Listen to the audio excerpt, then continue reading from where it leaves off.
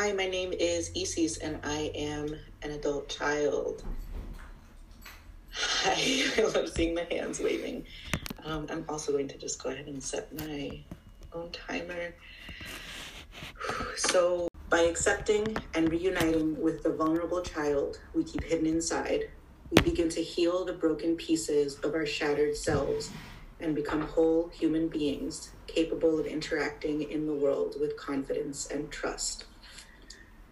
So I want to share about how one technique that I found really helpful with connecting with my inner child or inner children, and with the sort of lovingly engaging with the inner critical voice, which I refer to as the protector parts, going along with the idea that my reactions at the end of the day seek to protect me from something or someone. I first started using this in therapy, which is another tool, an excellent one. But I don't know the specific terms for any of these tools other than how they fit in with my ACA program. And again, I'm going to just walk through one possible configuration of talking to that inner child. So when this comes up is if I am having a reaction that for some reason I feel is disproportionate to the facts. So if my feelings in response to something going on, my feelings seem bigger than kind of what I quote unquote should be feeling or how I should be reacting to it. Or when I feel like something inside of me is choosing how I respond or react rather than me, the adult, getting to choose that. So if I am reacting rather than acting, essentially. So the first thing that I do is I ask myself, where am I feeling this? So one thing that I've had to work with a lot is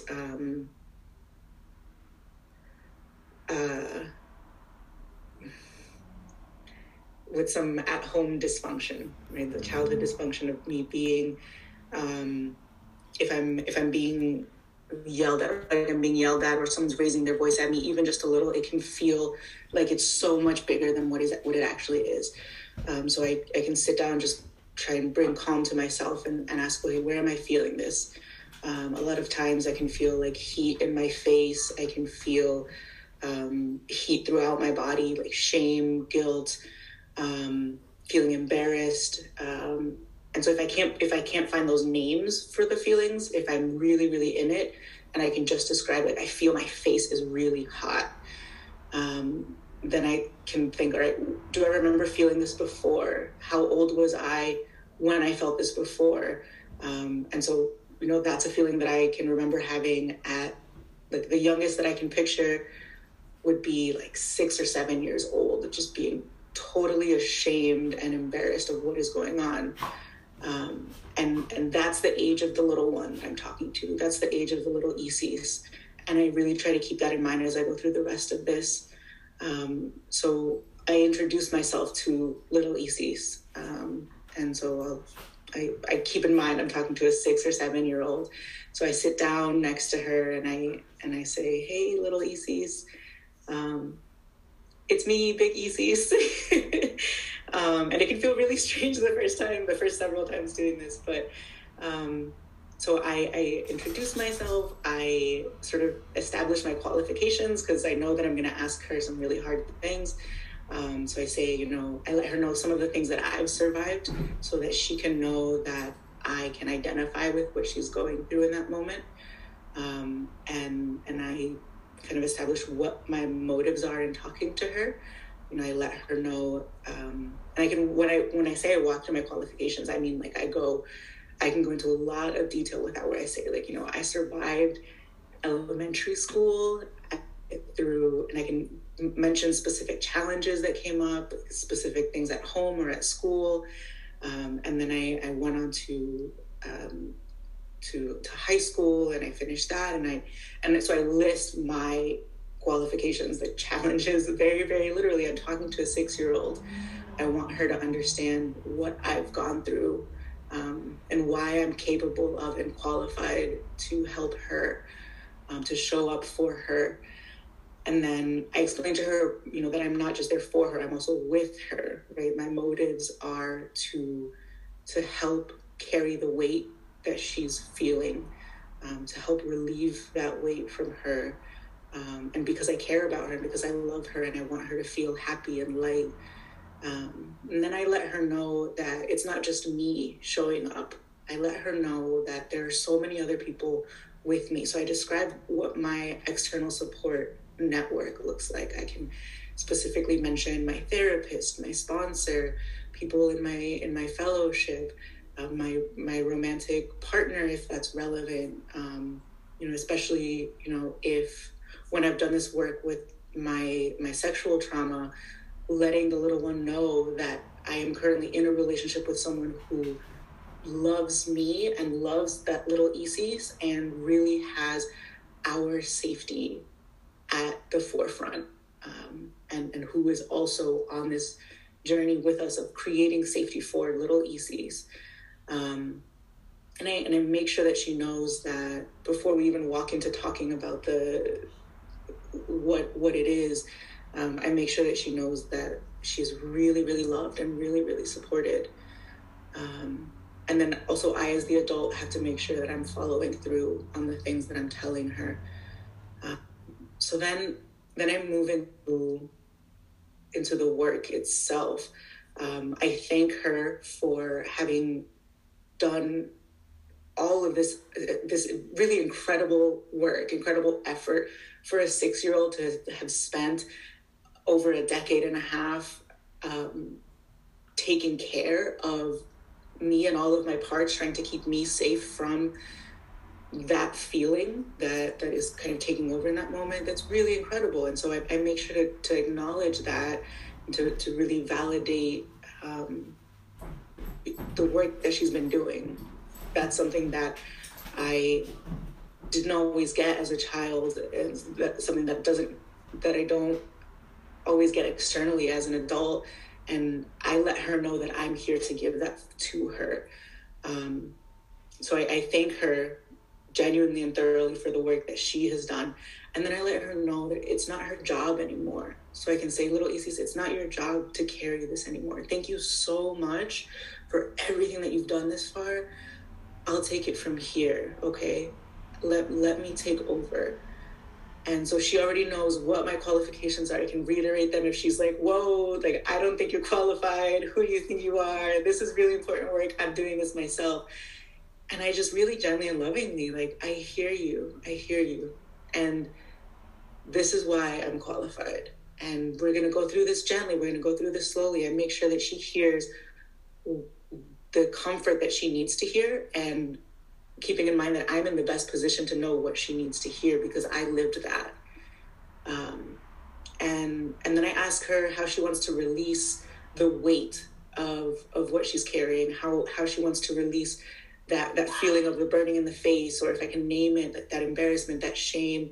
And a lot of times for me, it's been, wanting to release it in something having to do with nature. So I can picture, holding her floating in a river, and just picturing the river's water washing away each experience where this big feeling came up, from the initial one at age 6 and every subsequent one. I can just picture I'm me, the adult, holding her up, and the little Isis just having everything just flow away from her. Sometimes it's a bigger thing. Like I've had like fire tornadoes, just like really just incinerating every little piece of this painful experience, until all of it is gone. And I check in with her and I make sure, like, did we get everything? And if I realize a week or two later, a couple of days later, that there's something else, and all right, I'm going in, checking back in with little ECs, and we can get rid of it too. And then after that really detailed visualization, where I take as long as I need, then I get to ask little ECs, what would you like to do instead? With all of this energy that you have freed, what would you like to do instead? Because she's spent years and years and years working really hard at this one task, and I'm taking this off her plate, and it's really, really important. And now I get to give her something else to do, a new task. So that can be, and this is where like the seventh promise can come into, we learn to play and have fun in our lives, right? So I have like one little ECs that's standing on the top of the rainforest in Puerto Rico, looking down at the mountain and at the ocean. There's another one that's blowing bubbles. There's another one that's jumping rope. And so just, what is it that you want to do instead? How can I create joy and peace and serenity for you? And 4 minutes. Thank you. And just, really continuing with that gratitude for her. And then I give her, before we sort of like wrap that up, I give her some tool for getting in touch with me. So I reassure her, I remind her, you don't have to go to that place anymore. You don't have to carry this anymore. If at any point you see yourself carrying this again, picking this back up, or you find yourself in that place again, ring this little bell and I will come running, and I will come take care of you, and I will remind you of anything you need me to remind you of. And I can take you back out of that room, out of that house, out of that classroom, whatever it is in that moment. And I can bring her to the safe space, the of comfort. I can bring her with me wherever I am, and I get to take care of her in all of the ways that she needed to be taken care of. Remembering again that I am just so uniquely qualified to take care of her, to know what it is that she needs. Because I, as an adult, can look back and say, man, I really wish that my parents had just blank. And I can give that to little ECs. One, I think just like miscellaneous side note, I have to always remember that I'm talking to that 6-year-old, 7-year-old, sometimes it's a 12-year-old, whatever age it is of that part that comes up. And I have to really, really connect with that compassion and the gentleness. And what helps most of the time is to picture my younger self. I can look at a picture of myself when I was that age. There are some things where it is hard for me to feel compassion toward a certain part, and that's okay too. And what has helped in those situations is to think of a person around that age that's in my life. So if I feel like it's hard for me to access the thought that, well, it wasn't her fault that something happened, and I say, well, she was 12 or 13, she really should have. So if that critical parent voice is louder in that moment, I can think of my youngest sister and picture what she was like when she was 12, and like to me that shifts it immediately.